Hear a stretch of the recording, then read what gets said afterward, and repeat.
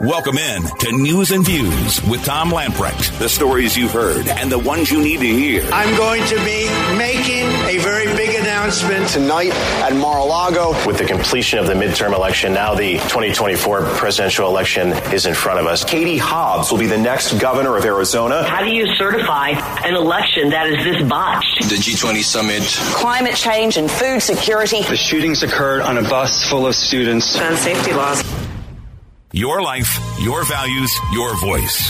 This is News and Views with Tom Lamprecht on Talk 96.3 and 103.7. All right, lots to talk about. It is News and Views for a Tuesday, and big story at the top of the hour here.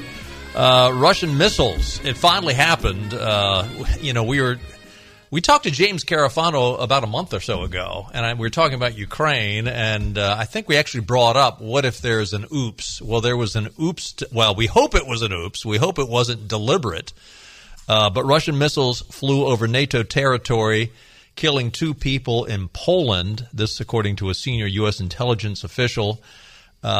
2 people reportedly killed after a projectile struck an area where grain was drying in a village near the Ukrainian border. James Carafano with the Heritage Foundation is back with us now. Jim, thanks for joining us again. And give us your best. I know information is still coming in, but any updated information you might have, and what's your response to this? Was it an oops, or is it maybe a nudge by Russia? No, I mean, if you look at where the missile landed, and also if you know anything about rockets, which I do because I was in that business for like 25 years in the U.S. military, particularly understanding how Russian rockets and missiles work, I would be shocked if it was anything but inadvertent. So what does that mean? Well, look, a lot of people say, well, Article 5, which means that, an attack on NATO, NATO responds in kind. Well, it's probably very difficult to argue this was an attack on NATO. And so you would see something much more likely what's called a proportional response. This is something that is equal to what was done. Remember, if you remember correctly, right, there was a Western airline that was shot down over Ukraine by a Russian missile, by a Russian operator that killed NATO civilians in much higher numbers. That didn't trigger a war. That's because, by all likelihood, the Russians were not intending to shoot down a civilian airliner. That was egregious and wrong, and they should be held liable for that, but it wasn't an act of war. And I don't think NATO is going to look at this and say this is an act of war. It is deeply concerning. What they'll probably do is invoke something that's called Article 4, which is we should all get together and talk about this and respond as a NATO, which who knows what exactly the form will take.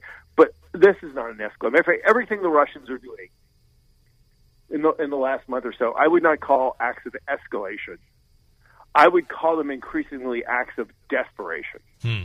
And I think this would certainly fall into that category. Would you expect, some diplomacy from Russia to come out and say this was? Would they come out and say, absolutely, this was a miscalculation, this was an accident, we apologize? Would you expect anything along those lines? What would I expect them to do is see, look how dangerous this war is. We want this to come to an end. The Ukrainians are being unreasonable. These things are happening because of Ukraine. It's not our fault. If anything, what the NATO should be doing is forcing Ukraine to negotiate with us and let us keep the territory that we captured. That's what I'd expect. Jim's Benny Hardy here. Earlier today, I guess the sources of this, whatever warhead or whatever it was, missile that struck in Poland was, media sources, and I haven't seen yet any government official on any side confirming anything. U.S. government's already, U.S. officials have already come out and said something happened. NATO's consulting. Hungarian officials have said the same thing. But the Hungarians are angry because one of the missiles struck a pipeline in Ukraine, but it was a pipeline that was bringing energy into Hungary. So the Hungarians are really upset about that. So governments are acknowledging that something happened. Well, explain to our listeners not familiar with the area just how close the current fighting in Ukraine is to this area in Poland, and what things could happen just with the fighting that's just going on in Ukraine right now, and how likely this could be something inadvertent. Well, what the Russians have been doing essentially is kind of the equivalent of a Hail Mary pass. So they can't win on the battlefield. Matter of fact, the question is how much ground are they going to lose? They don't really have the ground capability to take offensive warfare, so they're really trying to stave off the gains that Ukrainians are making in recapturing territory. So what they've been doing is really, if you remember back to World War II and the blitz against London, I mean, long after it was clear that the Germans didn't have the military power to cross the Channel, they continued to pummel Britain because they wanted Britain to give up, and they wanted to scare away countries from like the United States and other from joining in support of the British. And so that seems to be the Russian strategy here. And so what they're doing is hitting civilian targets, civilian infrastructure to make life more difficult for the Ukrainians, hoping either the Ukrainians lose their will or NATO stops supporting them, or NATO forces them into making some kind of concessionatory deal with Moscow. So they're all over the place, and I mean, the Russians can, with their weapons, can range literally any target in Ukraine, which means they're going to go right up to the border of Poland, Romania, and which are the two major NATO countries bordering Ukraine. Well, for months, there's been reports out of all of the lack of success on the battlefield with Russia. How about a scenario of just maybe a rogue section of the Russian military maybe doing something that was not authorized? You think that's a possibility? Yeah, it's unlikely. They fired a lot of stuff, and and you have to remember, increasingly the Russians are tapping into older and less reliable weapons. And so, particularly if it's an older system that may in the head, maintenance and storage, and may have, it only takes a little bit, particularly at the longer ranges, to have something, veer off course enough. So you have, as somebody who actually, worked in the missile business, and I can remember doing test firing at the White Sands Missile Range, and one time we fired a missile, and basically it just flew right over the target and kept flying until it ran out of gas, flew up a highway. It was actually because the missiles had been older and they were having some maintenance issues. So when you're firing, literally, they probably fired, according to reports, somewhere between 85 and 100 missiles. So for something errant to go like that, happen like that's not unreasonable or unrealistic at all. So that would be your speculation for what happened today, perhaps? Yeah, absolutely. Oh, okay. That explanation is, look, I mean, I don't know because I'm not there, but it's consistent with all the confirmable evidence we have, and therefore it is, without question, the most likely scenario. Well, it sounds to me then, from all that you have said and what happened today, if your speculation is correct, that Russia is sort of tiring of this conflict. Would you agree? Well, Putin does not want to lose. I mean, he has staked everything on this conflict, and this is his historical legacy. And he, much like Hitler in the bunker, to the very end refused to concede that he was going to lose.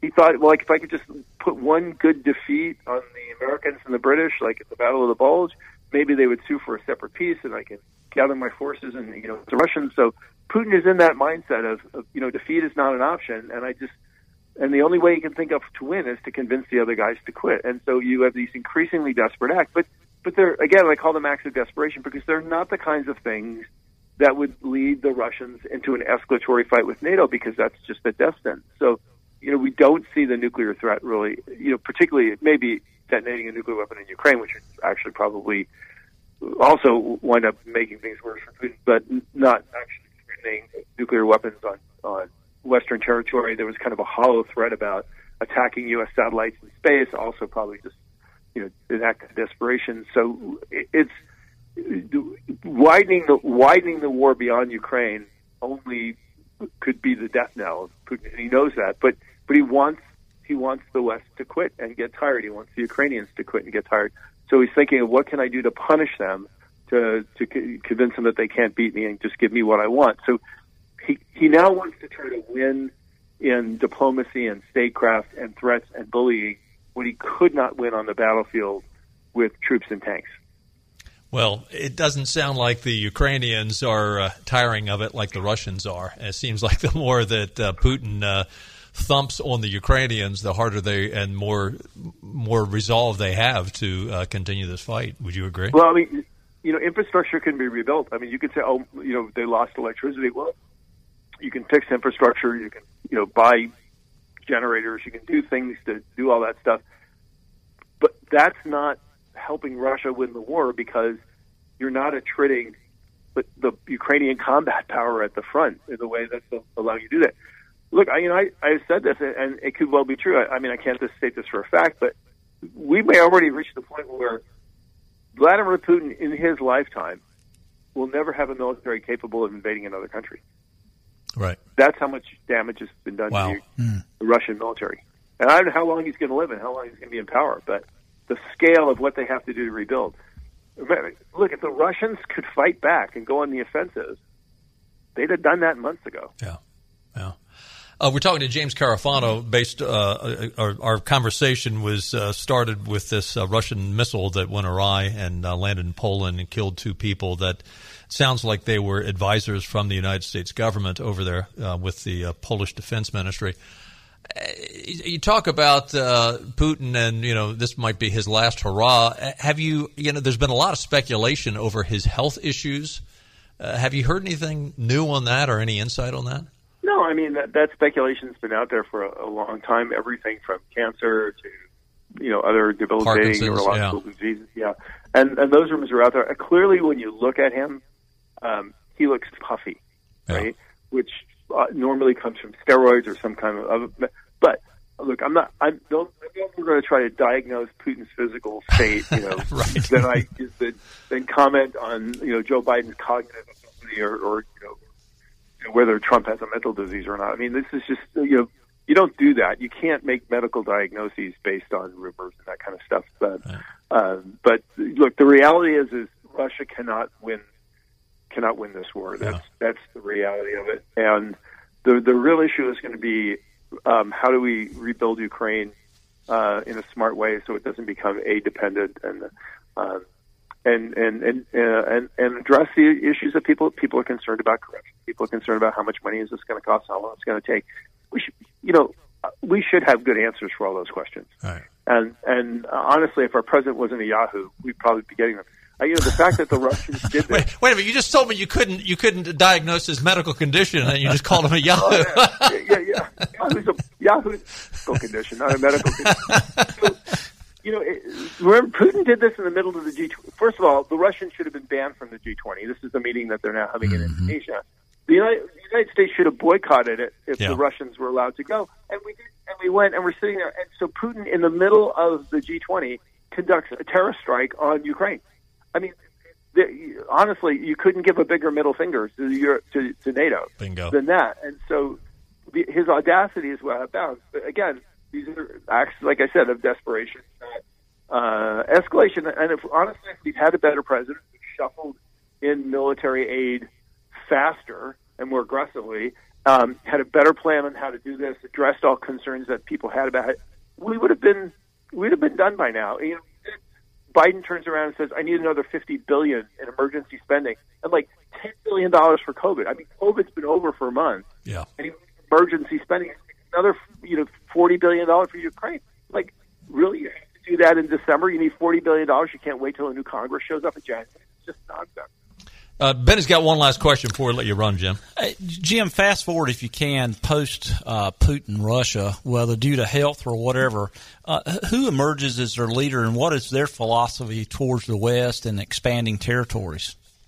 Well, I think that's unknowable. So I think what we have to do is we need to do the kinds of things that make Russia irrelevant to our future. Russia's only relevant to our future if they have the ability to destabilize the West. And so a strong NATO, rebuilding Ukraine so it's independent and strong, energy independence. Look, these are things we have to do regardless of how the future of Russia is. And so we should focus on the things we can control rather than the things that we can't control. Yeah. That's probably good advice for raising kids. Good advice for life. I try to tell myself that every day about a lot of things.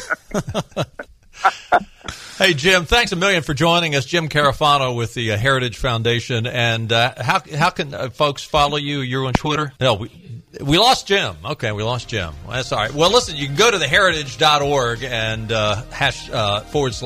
Jim Carafano, and you can follow him on Twitter.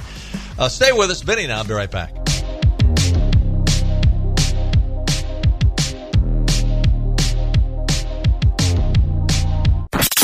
Back to the show that really makes you think. He is a genius. He's all powerful. He brought a kind of heat. He could be the best. Just don't hurt yourself, okay?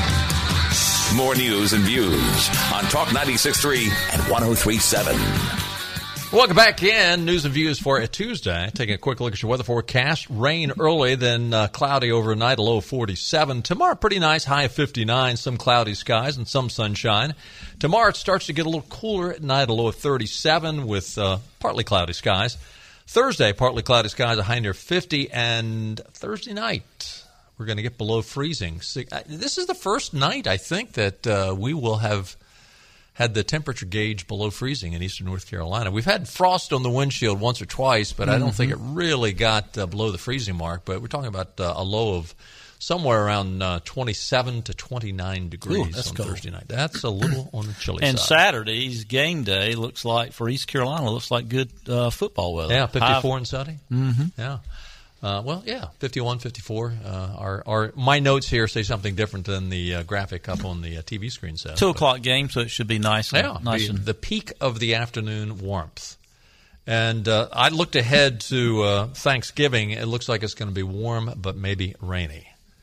Warm. I've got a bunch of grandkids coming in, so warm is good, but rainy, not so much. But that's still a long way away. They could be off.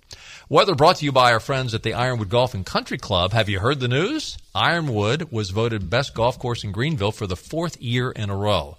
They boast an 18-hole Lee Trevino design golf course, members-only full-service dining areas, monthly social events, competition-sized swimming pool, clay tennis courts. Ironwood is the perfect place to make new traditions with your friends and family. Looking for the perfect gift for a loved one, Ironwood has gift certificates available. Gift certificates for golf, or they got all kinds of good things, equipment and clothing in their golf shop. Looking for that perfect gift? Here's another good idea. Join Ironwood, no initiation fee. Wouldn't your family love that? Contact Membership Director Jenna Doyle. Her number is 252-752-4653 to find out more. Our thanks again to Jim Carafano from the Heritage Foundation. Smart guy. Interesting insight. Yeah, and if you have a chance, listeners, follow Heritage Foundation. There is all sorts of they are good information. And I feel like I must be on the good list up at the Heritage Foundation, because they're always contacting me saying, "Hey, you got somebody you want to talk to?" And so, and man, they have some incredible experts up there. I'm glad they're on our side. So, big announcement tonight, supposedly at 9 o'clock from Donald Trump. Everybody is speculating that the Donald will announce his intention to run for president again. The question is, will he have the support that he once had? Story in Politico, the Club for Growth has decided that, you know what, our polls show that DeSantis can beat Donald Trump, and apparently they're going to pull funding from the former president. Although he's got $100 million he raised and didn't spend on candidates in this last election, so it's maybe he just said, well, it's all right, I don't need your money, I got plenty of my own. It's going to be interesting to see what happens, and it's, you know, people are talking about this fight between DeSantis and Trump. So far, it's a one-sided fight. Yeah. Mm-hmm. DeSantis, in fact, DeSantis did come out today.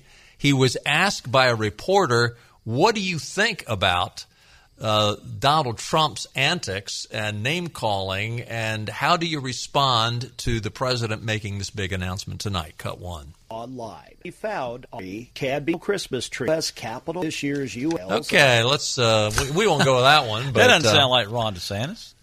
Anyways, if you can find that, great. If not, maybe the something wrong with the audio there. He pretty much used a sports analogy of, hey, check the scoreboard out. Check the scoreboard. and he did not mention Donald Trump at all. No, he basically came out and just said, you know what? I wake up in the morning and somebody in the mainstream media is coming after me. They've harassed me more in the last 4 years than probably any other governor. And, I don't think he was bragging. I think he was being pretty accurate. They were always after him. He said the point is I get up and I do what's best for Florida residents and just keep working hard, keep my eye on the ball. And he said, go back and check the scoreboard. You know what was really interesting? He mentioned a couple statistics in this audio where he was talking about the fact that there are record highs for the number of Republicans in the state House and record high numbers for the number of Republicans in the state Senate, and they also gained 4 new congressional Republicans in their delegation to Washington, D.C. So to say the least, he has some bragging rights. Well, this is not going to happen, but can you imagine if tonight Donald Trump, what it would do with his legacy if he came out tonight and said, look, I've served my country. We did a lot of things well, and I'm here to tell you that the blueprint in Florida is the blueprint for America, and I put my full support behind the party and behind Ron DeSantis. Can you imagine what it would do to his legacy? It is not going to happen. He's probably... he'll probably go all Donald Trump, and he'll probably throw some zingers at Ron DeSantis if that's indeed what he's doing announcing. But he would be a hero of conservatives around the world. Yep, and he'd motivate new voters. But I got a question for Donald Trump. To throw it back to what he did in North Carolina last summer when he endorsed Ted Budd for Senate over Pat McCrory, and he called Pat McCrory a 2-time loser.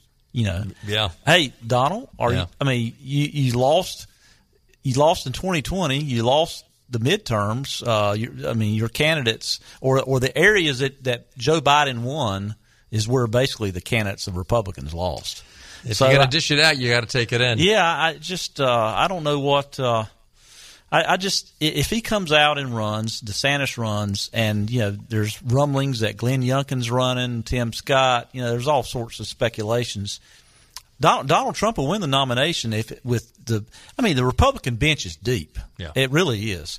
And if there's 5 or 6 good candidates running, it's going to split the vote, and Donald Trump will indeed win the nomination. And I just don't think he'll beat. I still don't think it'll be Biden, but I don't think he'll beat who the Democrats put up. I just don't. Clark, our producer, has fixed the audio. Here is Ron DeSantis from earlier today. Governor DeSantis, we would like to know what do you think about Trump's big announcement? Well, one of the things I've learned in this job is when you're leading, when you're getting things done, you take incoming fire. That's just the nature of it. I roll out of bed in the morning. I've got corporate media outlets that have a spasm, just the fact that I'm getting up in the morning, and it's constantly attacking. And this is just what's happened. I don't think any governor got attacked more, particularly by corporate media, than me over my 4-year term. And yet, I think what you learn is all that's just noise. And really what matters is, are you leading? Are you getting in front of issues? Are you delivering results for people? And are you standing up for folks? And if you do that, then none of that stuff matters. And that's what we've done. We focused on results and leadership. And, at the end of the day, I would just tell people to go check out the scoreboard from last Tuesday night. The fact of the matter is,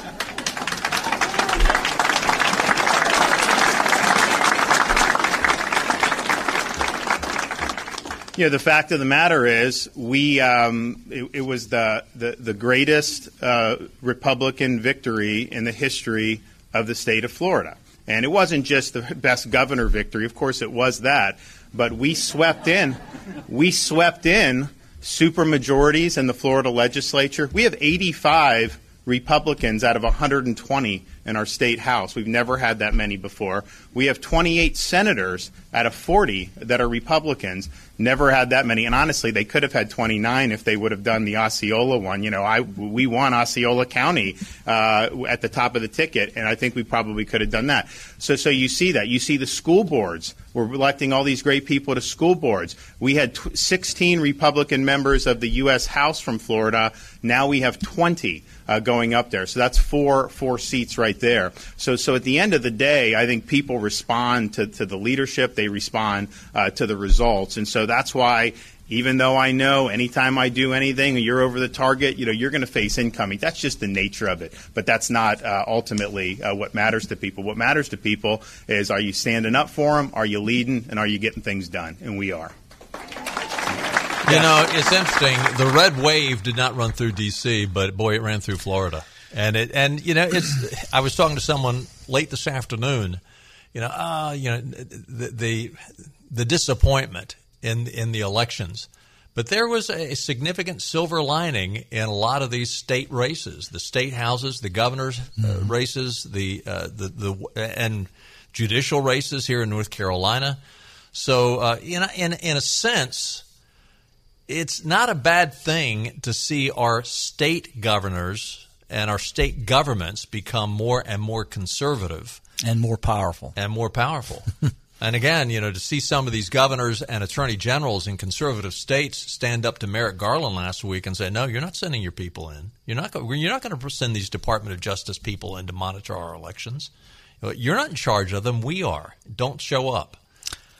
Well, people were talking about how historic Joe Biden's, midterm results, kind of the biggest in history, at least the biggest in 40 years. But think about how historic this is and what's happened in Florida with Ron DeSantis. Oh, yeah. In 2000, the hanging Chad issue, determined the presidency. It was so close. Yeah. It was down to hundreds of votes or less, I believe. Yeah. It was just really a few.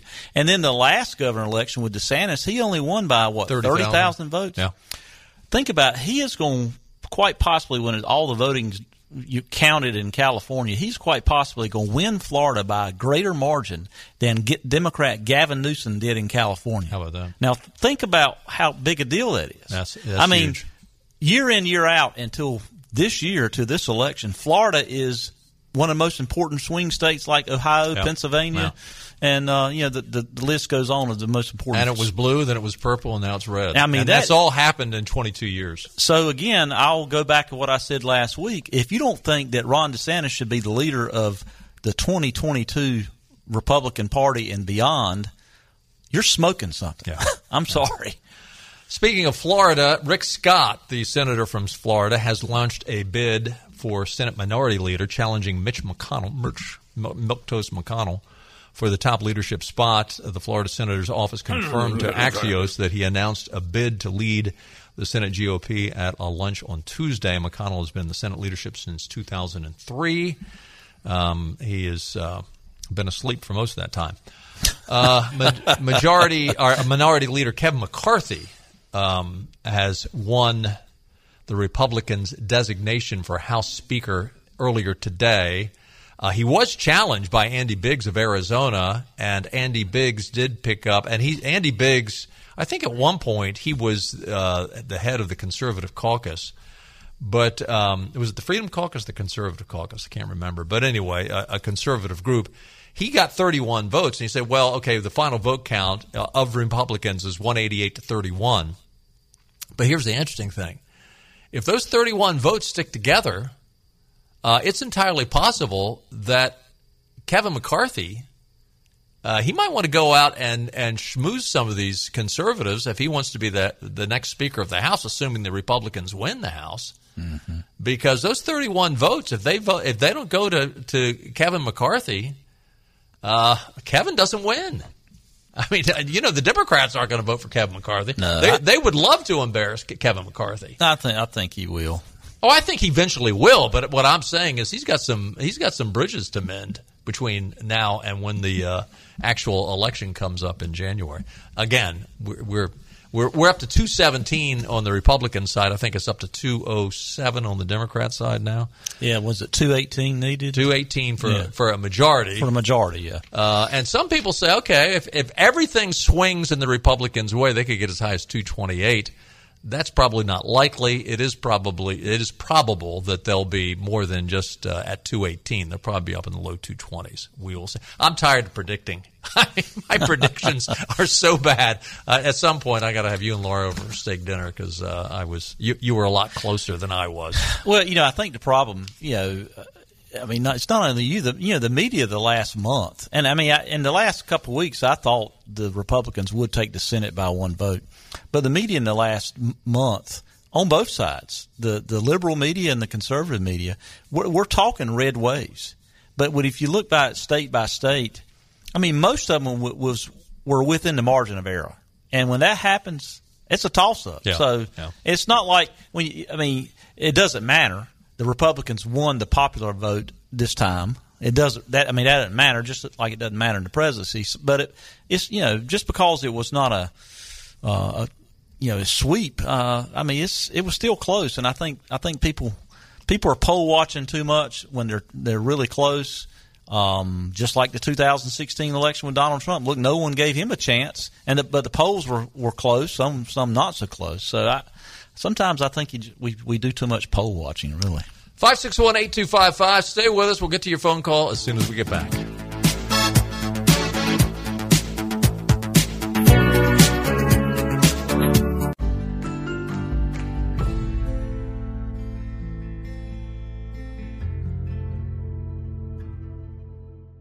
This is your Drive at 5 and ENC with Tom Lamprecht. Welcome back to News and Views on Talk 96.3 and 103.7. Welcome back in. By the way, the News and Observer has reported that Google has agreed to pay out some $392 million to 40 states, including North Carolina. They're going to receive $17.6 million because there was a suit against Google because they were tracking people on their phones when people said, don't track me. And so they basically lost that lawsuit, and that is the payout, $17.6 million. That will go to internet in more rural areas of the state. So Josh Stein will probably be going around and bragging about that and doing campaigning. Oh, yeah. Oh, and listen, the News and Observer, as you might expect, gave kudos to Josh on that. 561-8255. Craig in Hubert. How are you, sir? Hey, Craig. Are you there? Sir, how you doing? Oh, there you are. Yes, we're doing great. Good to hear from you. So yesterday you made a comment about the World Cup U.S. team using the gay flag as part of their emblem now. Right. Yeah, that was reported, and of course that's for the World Cup, which is going to take place over in Qatar. Yeah, so here's the funny fact about that. The best U.S. player, his name is Christian Pulisic. Christian. Yeah, well, there you go. I do not see how they can possibly go through with this based on, well, it doesn't make any sense at all, period, without any debate. But especially where they're playing the World Cup, it's hard to imagine that they're going to stay on that track. We'll see. Hey, thanks. That was not unintentional. I guarantee. Well, I don't know if they're bright enough to think through the ramifications of doing that in a Muslim country where you're stoned to death if you're... Yeah, but he's one of the best players in the world, and make no mistake, that was a consideration. We'll see. Hey, thanks for the call. Craig. World Magazine has got an op-ed written by Al Mohler, which is basically covering the U.S. Senate going back to the Respect for Marriage Act. Remember that? Mm-hmm. It was passed in the middle of the summer by the House, and now Chuckles the Clown Schumer is ready to push it up again. There is a self-appointed group which included Tom Tillis, Rob Portman, Tom Tillis, Susan Collins of Maine, Democrat senators including Tammy Baldwin of Wisconsin and Kristen Sinema of Arizona, both who identify with the LGBT. Rob Portman's got a son who is gay. They said, through bipartisan cooperation, we've crafted Freudian slip. We've crafted common sense language to confirm. In the bed. Right. I've got myself tickled now. I can't read it. We've crafted common sense language to confirm that this legislation fully respects and protects Americans' religious liberties and diverse beliefs while leaving intact the core mission of the legislation to protect marriage equality. Now, this is so infuriating that there should be carve-outs for religious liberty. Have these morons ever read the First Amendment to the Constitution? Mm-hmm. You shouldn't have to. It should be automatic. Yeah. Assumed. I mean, if there's any carve-outs, it would be a carve-out to help these people. I mean, you would think that the LGBT movement has a higher priority written into the Constitution than religious freedom does. And you think these amendments, which I'm reading a summary of them right now on actually on Tom Tillis's website, you would think these amendments would, I'm fine with stating the amendment in there, but didn't make reference to the United States Constitution. I mean, less than a week after the midterms, Senate leaders are ready to push the legislation of same-sex marriage as a bipartisan deal. This is from the Al Mohler op-ed. It will have to be bipartisan since it takes 60 votes to bring the bill to the Senate floor. There are only 50 senators in the Democratic caucus, so that means at least 10 Republicans will have to vote for the measure to be reached to the floor. In other words, if you vote for cloture, it takes 60 votes. Late yesterday, Chuckles the Clown Schumer filed for cloture, promising to bring the bill to an initial vote this week, perhaps as early as Wednesday. He is sure he has the votes. He said that the vote this week is not a theoretical exercise, but it's as real as it gets. Listen, this is only going to pass if you have rhinos like Tom Tillis and Rob Portman and Susan Collins and Lisa Murkowski. Can they find 6 others that will join their ranks? I don't know. I hope not. We're about to find out what the Republicans in the Senate are made of and whether they have really any intention of conserving the truths and structures that make civilization possible. For a conservative who will not courageously defend marriage as the union of a man and a woman is no conservative at all, Mohler writes. The bipartisan panel includes, as I said, Portman, Tillis, Collins of Maine, Tammy Baldwin, and Kristen Sinema. Why is it that whenever there's, quote, and why is Tom Tillis always so enamored with coming out and bragging about his bipartisan deals? Whenever there's a bipartisan deal that Tom Tillis is a part of, the Republicans and conservative causes get the shaft. Well, it helps secure, appearance on shows on Sunday morning. It helps maybe with future book deals and all that sort of stuff. The other thing that they bring into this bill, now this was not the bipartisan self-appointed folks, but they come in and they say this bill also makes clear that the U.S. government respects interracial marriages, which it should have done long ago. That is red herring verbiage and a head feint to make you think that anyone who is against this pro-LGBTQ bill is a racist. Mm-hmm. Is there any place in the United States, even in the Deep South, where interracial marriage is illegal?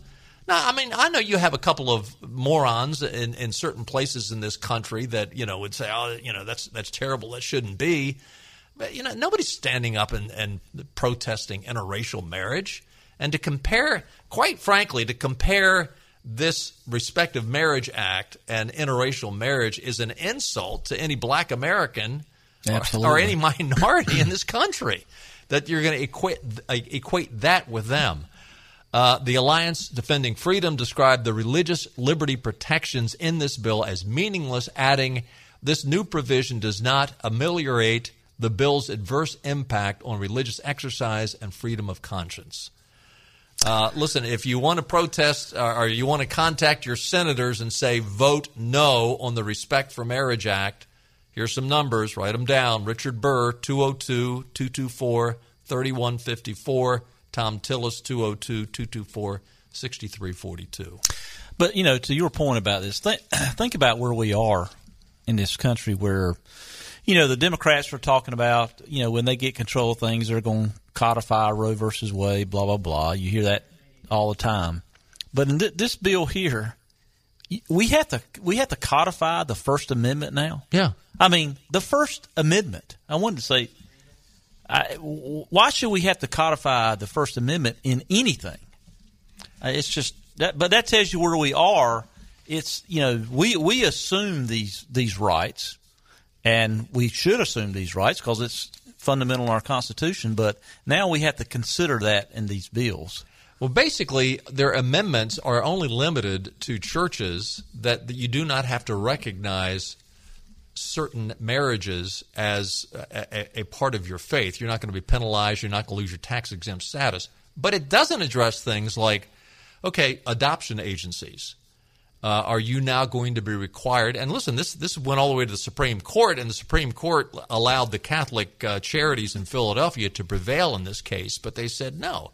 The city of Philadelphia and the state of Pennsylvania does not have the right to tell this Catholic adoption agency what they have to do in terms of putting children up for adoption to gay couples. There's all kinds of organizations out there that are going to get burned big time by this. Frankly, polygamous marriage, is that going to be a part of our future as a country? And I mean, you have, this is not just a national issue. Civilized humanity has embraced a biblical definition, regardless of your religious background or even your atheistic background, has embraced a biblical definition of marriage for well over 2,000 years. And now we're going to make this the law of the land?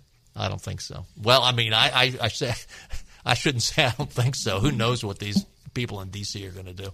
Hey, we're going to take another timeout. Stay with us. We'll be right back. All right. We are out of time. Randy from Greenville, you got like 5 seconds. What's up? Yeah. Right when we get a red wave in North Carolina, Tom Tillis continues to disappoint us all. Well, yeah. Can't disagree with that. What else is new? Good note to end on, Randy. Anyway, listen, again, call Tillis, 202-224-6342, Burr, 202-224-3154. Say no on the Respect for Marriage Act. We'll see you tomorrow. Bye-bye.